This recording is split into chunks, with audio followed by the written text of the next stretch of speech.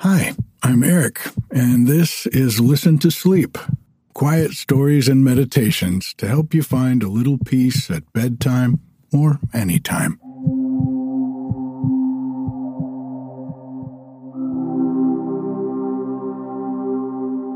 Well, it's the unofficial end of summer and Labor Day weekend here in the United States, and it's a hot one up here at the cabin.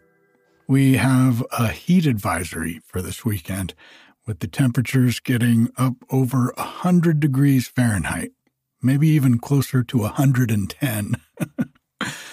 And I think we'll probably be spending most of the weekend in the swimming hole. Well, I had a really rough night's sleep last night. There has been some deep inner transformation happening for me this summer.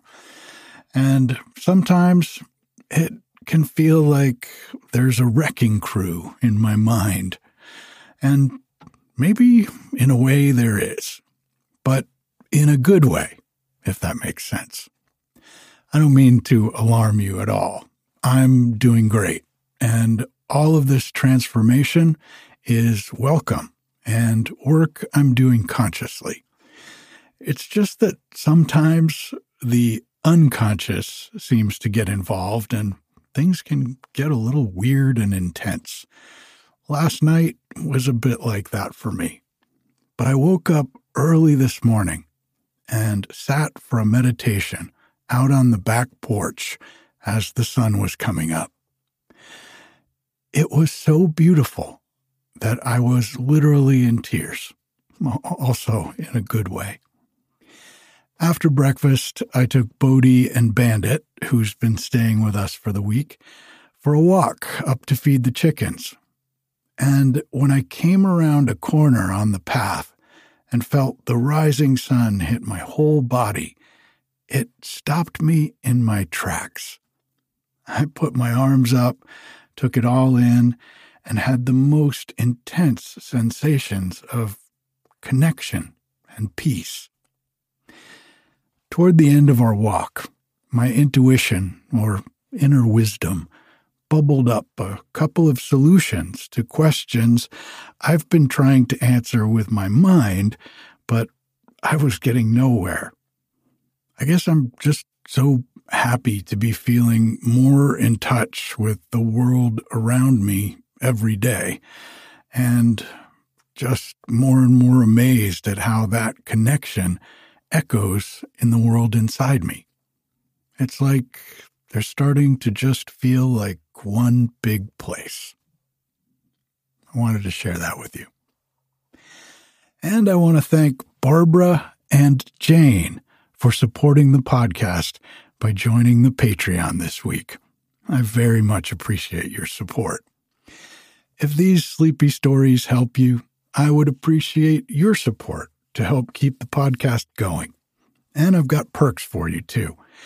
You get a free download of the Alice in Wonderland audiobook when you subscribe to the ad-free version of the podcast for just $3 a month through the Patreon. For another $2 a month, you can also get an extra episode every week where I read a longer book serially, which right now is Treasure Island, about halfway through, and it's so good. Or if you'd rather not have a monthly subscription, you can support the podcast by buying any of the sleepy classic audiobooks I've already read a la carte for just $5.50 each on listentosleep.com. And they're yours to own and share with family and friends if you'd like. Or you can just leave a tip on the website, and you'll get an email with a couple of special surprises if you do that. Your support, along with that of the advertisers, helps me continue to make 2 free episodes of Listen to Sleep every week to help folks all over the world get a little better sleep at night and a little more peace during the day. This week's story is a good one that we picked as a group on an Instagram Live on Friday morning. It was so much fun, and I think I'm going to start doing that more often. If you'd like to join us, it will usually be Thursday, Friday, or Saturday mornings, California time. Those are the days that I normally record the podcast, depending on how my schedule is that week. So, if you follow me and Bodhi on Instagram, they'll usually send you a notification when we go live. If you don't, you can find us on Instagram at Listen to Sleep. Let's take a deep breath in and out. Letting go of the day, just letting the weight of gravity pull you deep down into the mattress. And another deep breath in and out.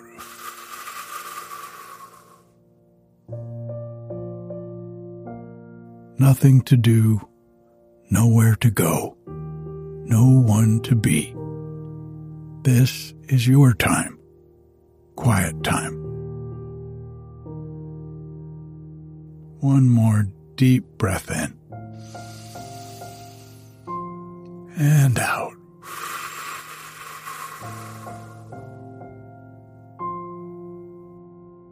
That feels so good. If you get tired while I'm reading to you, that is okay. Just let yourself drift off.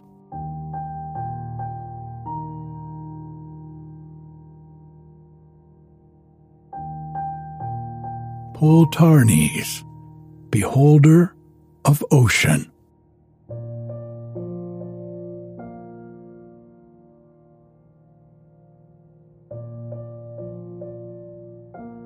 Toldes, Mondath, Arizim. These are the inner lands, the lands whose sentinels upon their borders do not behold the sea. Beyond them, to the east, there lies a desert, forever untroubled by man.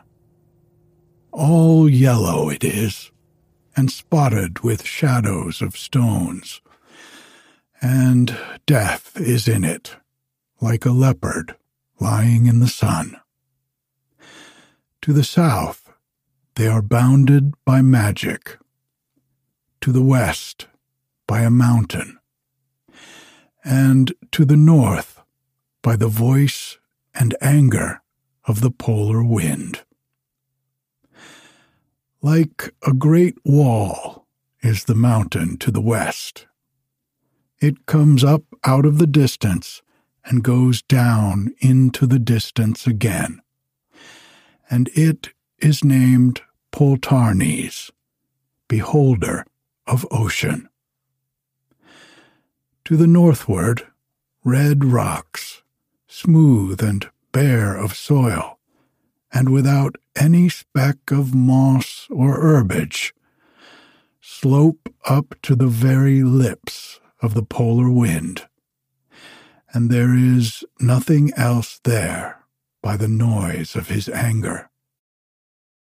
Very peaceful are the inner lands, and very fair are their cities, and there is no war among them, but quiet and ease. And they have no enemy but age. For thirst and fever lie sunning themselves out in the mid-desert, and never prowl into the inner lands. And the ghouls and ghosts, whose highway is the night, are kept in the south by the boundary of magic. And very small are all their pleasant cities, and all folk are known to one another therein, and bless one another by name as they meet in the streets. And they have a broad green way in every city that comes in out of some vale or wood or downland, and wanders in and out about the city, between the houses and across the streets. And the people walk along it never at all, but every year, at her appointed time, spring walks along it from the flowery lands, causing the anemone to bloom on the green way, and all the early joys of hidden woods, or deep secluded vales, or triumphant downlands, whose heads lift up so proudly, far up, aloof from cities. Sometimes wagoners or shepherds walk along this way, they that have come into the city from over cloudy ridges, and the townsmen hinder them not, for there is a tread that troubleth the grass, and a tread that troubleth it not, and each man in his own heart knoweth which tread he hath. And in the sunlit spaces of the weald, and in the wold's dark places, afar from the music of cities, and from the dance of the cities afar, they make there the music of the country places, and dance the country dance. Amiable, near, and friendly appears to these men the sun, and as he is genial to them and tends their younger vines, so they are kind to the little woodland things, and any rumor of the fairies or old legend. And when the light of some distant city makes a slight flush upon the edge of the sky, and the happy golden windows of the homesteads stare gleaming into the dark, then the old and holy figure of romance, cloaked even to the face, comes down out of hilly woodlands and bids dark shadows to rise and dance, and sends the forest creatures forth to prowl, and lights in a moment in her bower of grass the little glowworm's lamp, and brings a hush down over the grey lands, and out of it rises faintly on far-off hills the voice of a lute. There are not in the world lands more prosperous and happy than Toldes, Mondath, and Arizim.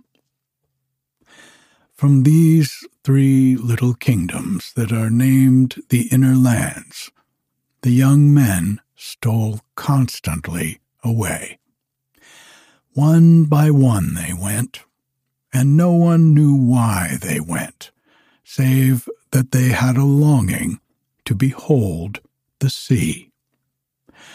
Of this longing they spoke little, but a young man would become silent for a few days, and then, one morning, very early, he would slip away and slowly climb Poltarni's difficult slope, and having attained the top, pass over and never return. A few stayed behind in the inner lands and became the old men, but none that had ever climbed Poltarni's from the very earliest times had ever come back again. Many had gone up Poltarni's, sworn to return.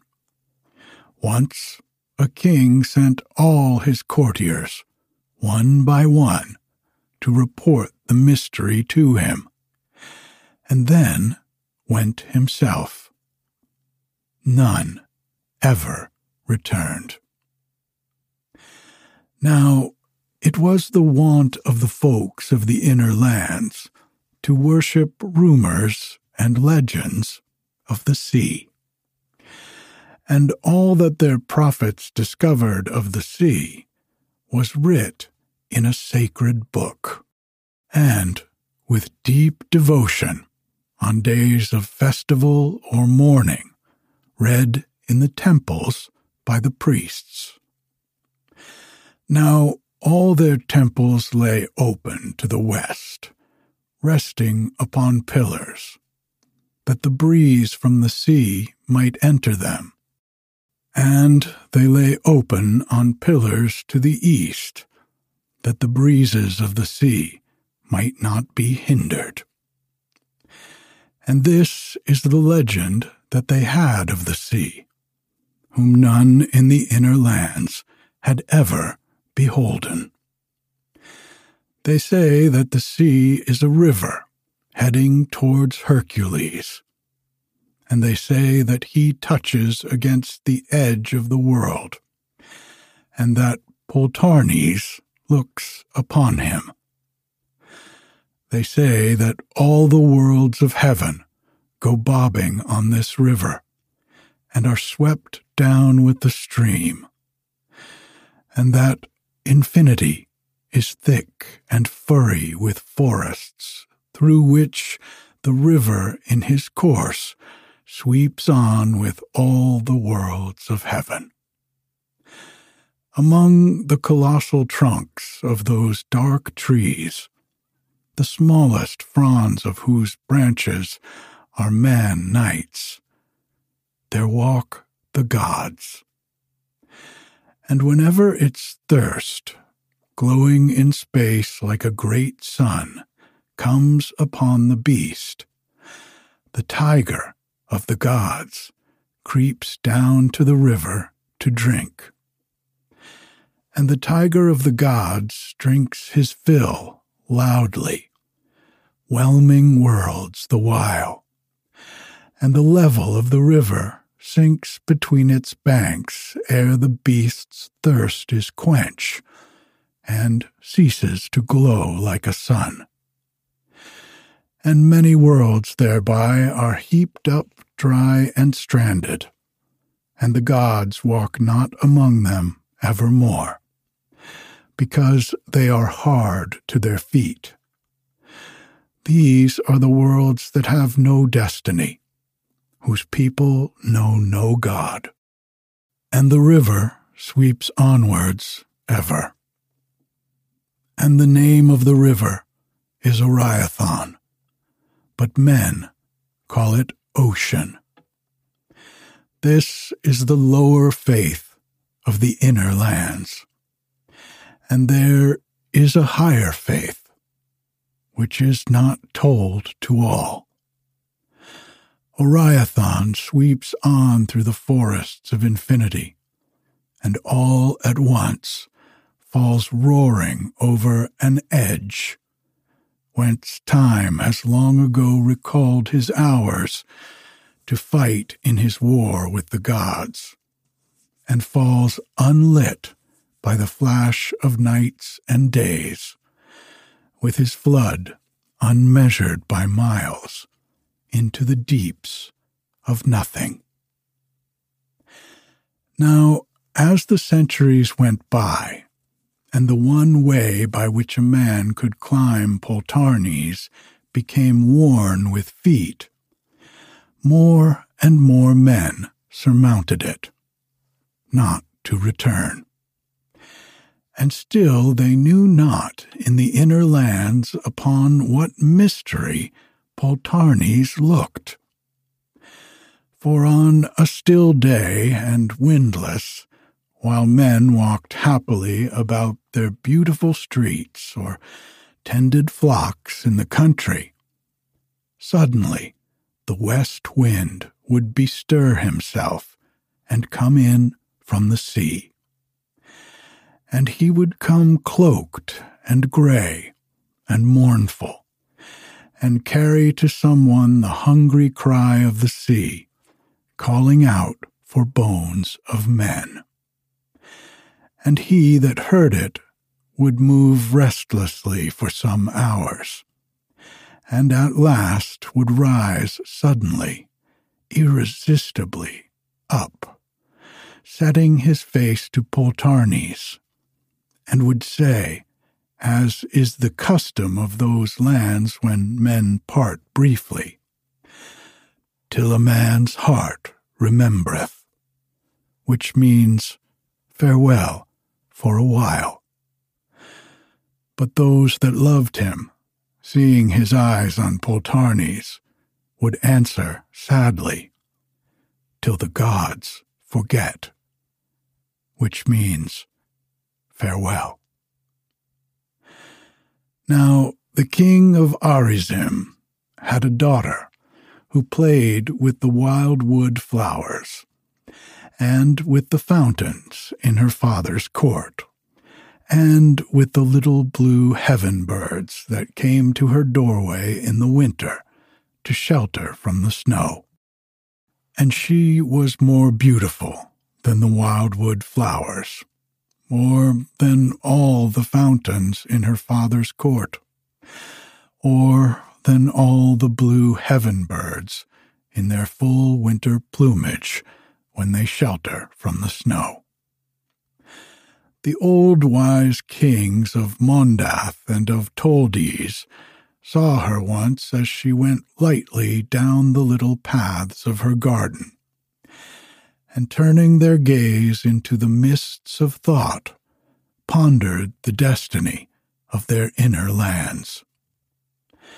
And they watched her closely by the stately flowers, and standing alone in the sunlight, and passing and repassing the strutting purple birds that the king's fowlers had brought from Asagehan.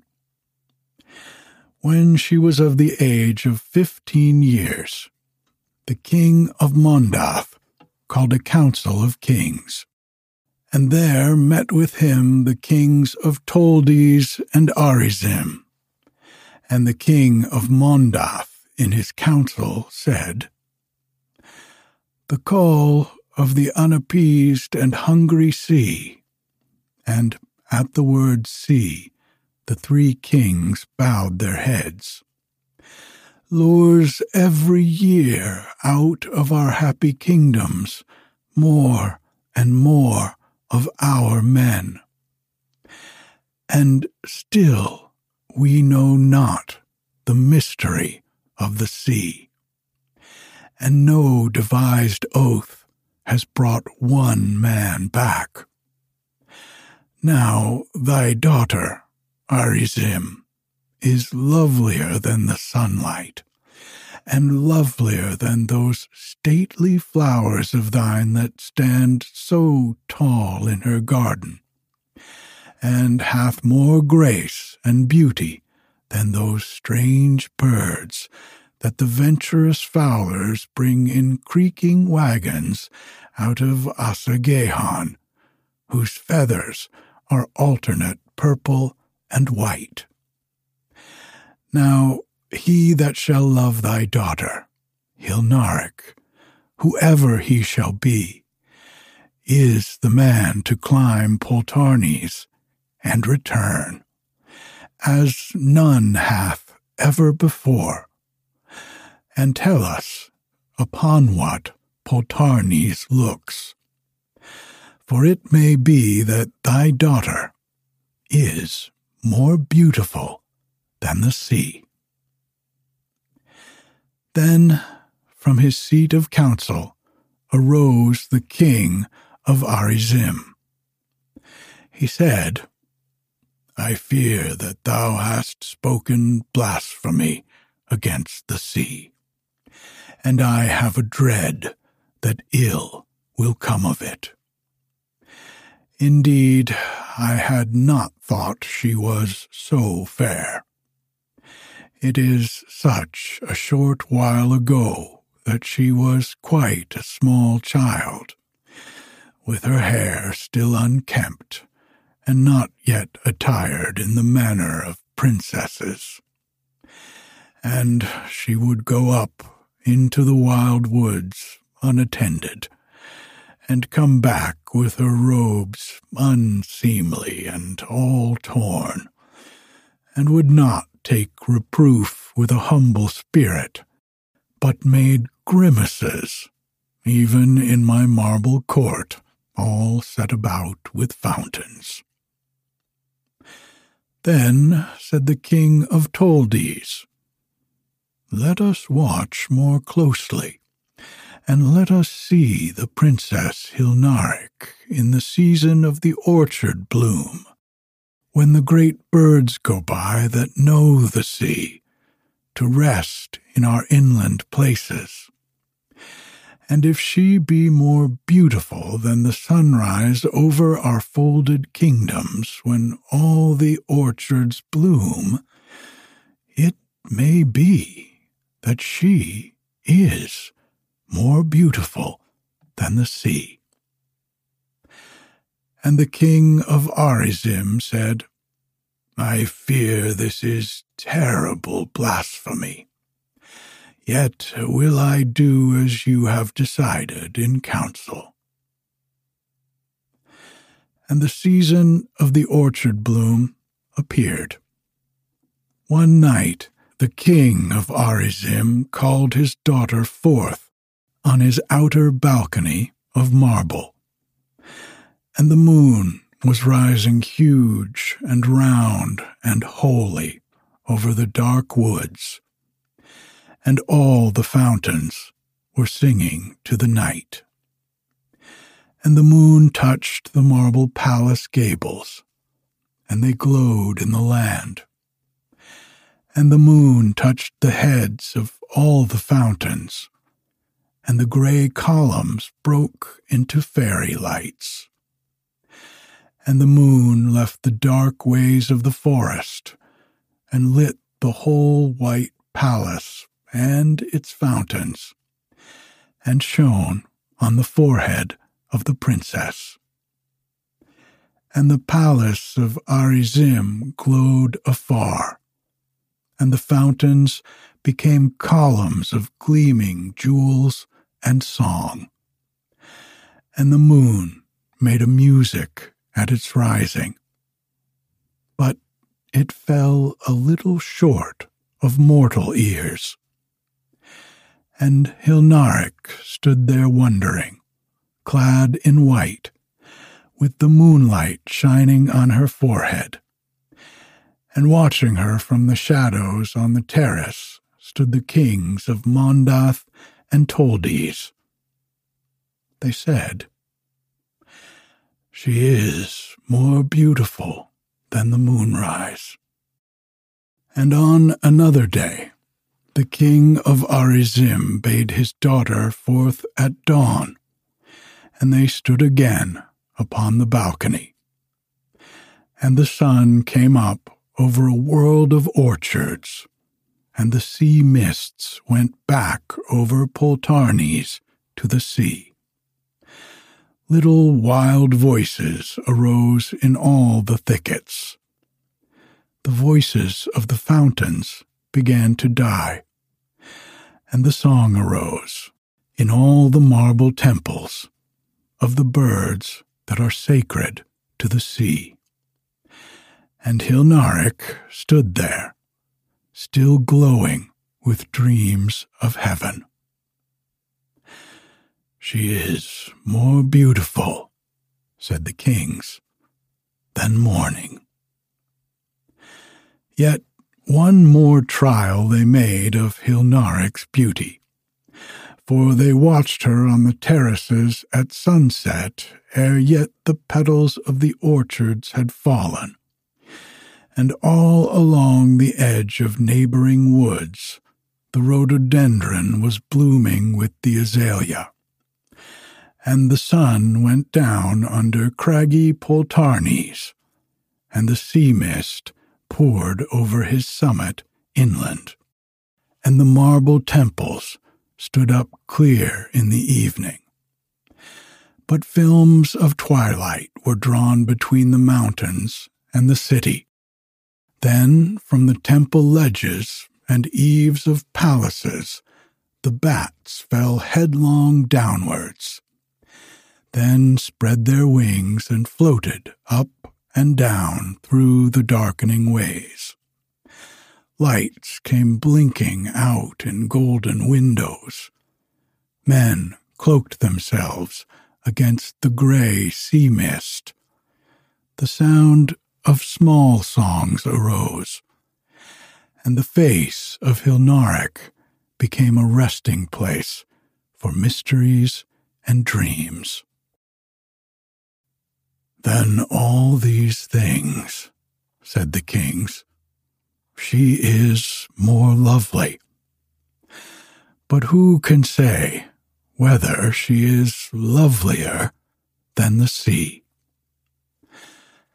Prone in a rhododendron thicket at the edge of the palace lawns, a hunter had waited since the sun went down. Near to him was a deep pool where the hyacinths grew, and strange flowers floated upon it with broad leaves. And there the great bull Garyax came down to drink by starlight. And waiting there for the Garyax to come, he saw the form of the princess leaning on her balcony. Before the stars shone out, or the bulls came down to drink, he left his lurking place and moved closer to the palace to see more nearly the princess. The palace lawns were full of untrodden dew, and everything was still when he came across them, holding his great spear. In the farthest corner of the terraces, the three old kings were discussing the beauty of Hilnarek and the destiny of the inner lands. Moving lightly, with a hunter's tread, the watcher by the pool came very near, even in the still evening, before the princess saw him. When he saw her closely, he exclaimed suddenly, "She must be more beautiful than the sea." When the princess turned and saw his garb and his great spear, she knew that he was a hunter of Garyax. When the three kings heard the young man exclaim, they said softly to one another, "This must be the man." Then they revealed themselves to him and spoke to him to try him.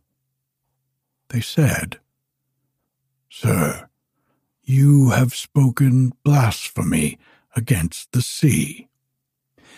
And the young man muttered, "She is more beautiful than the sea." And the kings said, "We are older than you and wiser, and know that nothing is more beautiful than the sea." And the young man took off the gear of his head and became downcast, and he knew that he spake with kings. Yet he answered, "By this spear, she is more beautiful than the sea." And all the while the princess stared at him, knowing him to be a hunter of Garyax.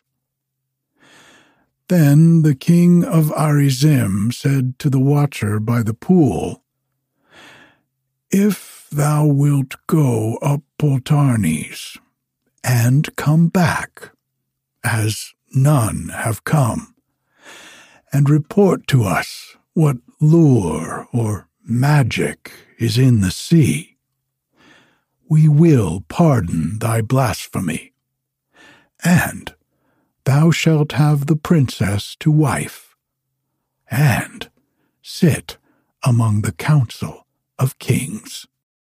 And gladly thereunto the young man consented. And the princess spoke to him, and asked him his name. And he told her that his name was Athelvoke, and great joy arose in him at the sound of her voice. And to the 3 kings he promised to set out on the 3rd day to scale the slope of Poltarnes, and to return again. And this was the oath by which they bound him to return. I swear by the sea that bears the worlds away, by the river Oriathon, which men call ocean, and by the gods and their tiger, and by the doom of the worlds, that I will return again to the inner lands, having beheld the sea. And that oath he swore with solemnity that very night in one of the temples of the sea. But the 3 kings trusted more the beauty of Hilnaric even than to the power of the oath. The next day Athelvolk came to the palace of Arizim in the morning, over the fields to the east and out of the country of Toldes. And Hilnaric came out along her balcony and met him on the terraces. She asked him if he had ever slain a Garyak, and he said that he had slain 3. And then he told her how he had killed his first, down by the pool in the wood. For he had taken his father's spear and gone down to the edge of the pool, and had lain under the azaleas there, waiting for the stars to shine, by whose first light the Garyaks go to the pools to drink. And he had gone too early, and had had long to wait, and the passing hours seemed longer than they were. And all the birds came in that home at night, and the bat was abroad, and the hour of the duck went by, and still no Garyak came down to the pool. And Athelvolk felt sure that none would come. And just as this grew to a certainty in his mind, the thicket parted noiselessly, and a huge bull Garyak stood facing him on the edge of the water, and his great horns swept out sideways from his head, and at the ends curved upwards, and were 4 strides in width from tip to tip. And he had not seen Athelvolk, for the great bull was on the far side of the little pool, and Athelvolk could not creep round to him for fear of meeting the wind. For the Garyaks, who can see little in the dark forests, rely on hearing and smell. But he devised swiftly in his mind while the bull stood there with head erect, just 20 strides from him across the water. And the bull sniffed the wind cautiously and listened, then lowered his great head down to the pool and drank. At that instant, Athelvolk leapt into the water and shot forward through its weedy depths among the stems of the strange flowers that floated upon broad leaves on the surface. And Athelvolk kept his spear out straight before him, and the fingers of his left hand he held rigid and straight, not pointing upwards, and so did not come to the surface, but was carried onward by the strength of his spring, and passed unentangled through the stems of the flowers. When Athelvolk jumped into the water, the bull must have thrown his head up, startled at the splash. Then he would have listened and have sniffed at the air, and neither hearing nor scenting any danger, he must have remained rigid for some moments. For it was in that attitude that Athelvolk found him as he emerged breathless at his feet. And striking at once, Athelvolk drove the spear into the Garriak, and the terrible horns came down.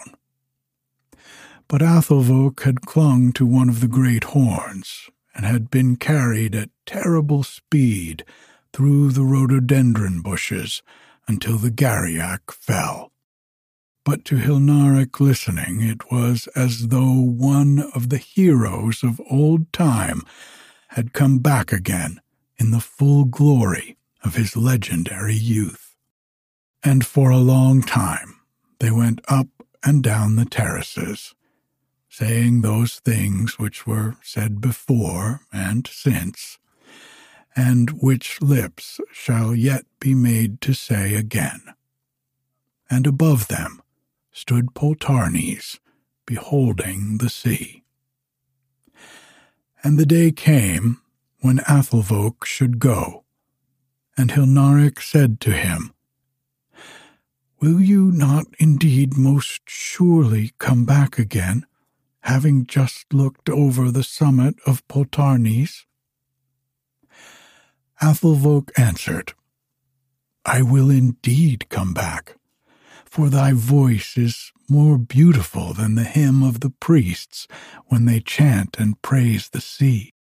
And though many tributary seas ran down into Oriathon, and he and all the others poured their beauty into one pool below me, yet would I return, swearing that thou were fairer than they." And Hilnaric answered, "The wisdom of my heart tells me, or old knowledge or prophecy, or some strange lore, that I shall never hear thy voice again. And for this I give thee my forgiveness." But he, repeating the oath that he had sworn, set out, looking often backwards until the slope became too steep and his face was set to the rock. It was in the morning that he started, and he climbed all the day with little rest, where every foothold was smooth with many feet. Before he reached the top, the sun disappeared from him, and darker grew the inner lands. Then he pushed on so as to see before dark whatever thing Poltarnes had to show. The dusk was deep over the inner lands, and the lights of cities twinkled through the sea mist when he came to Poltarnes' summit, and the sun before him was not yet gone from the sky. And there, below him, was the old wrinkled sea, smiling and murmuring a song. And he nursed little ships with gleaming sails, and in his hands were old regretted wrecks, and masts all studded over with golden nails that he had rent in anger out of beautiful galleons. And the glory of the sun was among the surges as they brought driftwood out of isles of spice, tossing their golden heads. And the grey currents crept away to the south, like companionless serpents that love something afar with a restless love. And the whole plain of water, glittering with late sunlight, and the surges, and the currents, and the white sails of ships, were all together like the face of a strange new god that has looked at a man for the first time in the eyes at the moment of his death. And Athelvolk, looking on the wonderful sea, knew why it was that the dead never return, For there is something that the dead feel and know, and the living would never understand, even though the dead should come and speak to them about it. And there was the sea, smiling at him, glad with the glory of the sun. And there was a haven there for homing ships, and a sunlit city stood upon its margin. And people walked about the streets of it, clad in the unimagined merchandise of far sea-bordering lands. An easy slope of loose rock went from the top of Poltarnes to the shore of the sea. For a long while, Athelvolk stood there regretfully, knowing that there had come something into his soul that no one in the inner lands could understand, where the thoughts of their mind had gone no farther than the 3 little kingdoms. Then, looking long upon the wandering ships and the marvelous merchandise from alien lands, and the unknown color that wreathed the brows of the sea, he turned his face to the darkness and the inner lands. At that moment, the sea sang a dirge at sunset for all the harm that he had done in anger, and all the ruin wrought on adventurous ships. And there were tears in the voice of the tyrannous sea, for he had loved the galleons that he had overwhelmed, and he had called all men to him, and all living things, that he might make amends, because he had loved the bones that he had strewn afar. And Athelvolk turned, and set one foot upon the crumbled slope, and then another, and walked a little way to be nearer to the sea. And then a dream came upon him, and he felt that men had wronged the lovely sea, because he had been angry a little, because he had been sometimes cruel. He felt that there was trouble among the tides of the sea, because he had loved the galleons who were dead. Still he walked on, and crumbled stones rolled with him, and just as the twilight faded and a star appeared, he came to the golden shore, and walked on till the surges were about his knees, and he heard the prayer-like blessings of the sea. Long he stood thus, while the stars came out above him and shone again in the surges. More stars came wheeling in their courses up from the sea. Lights twinkled out through all the haven city. Lanterns were slung from the ships.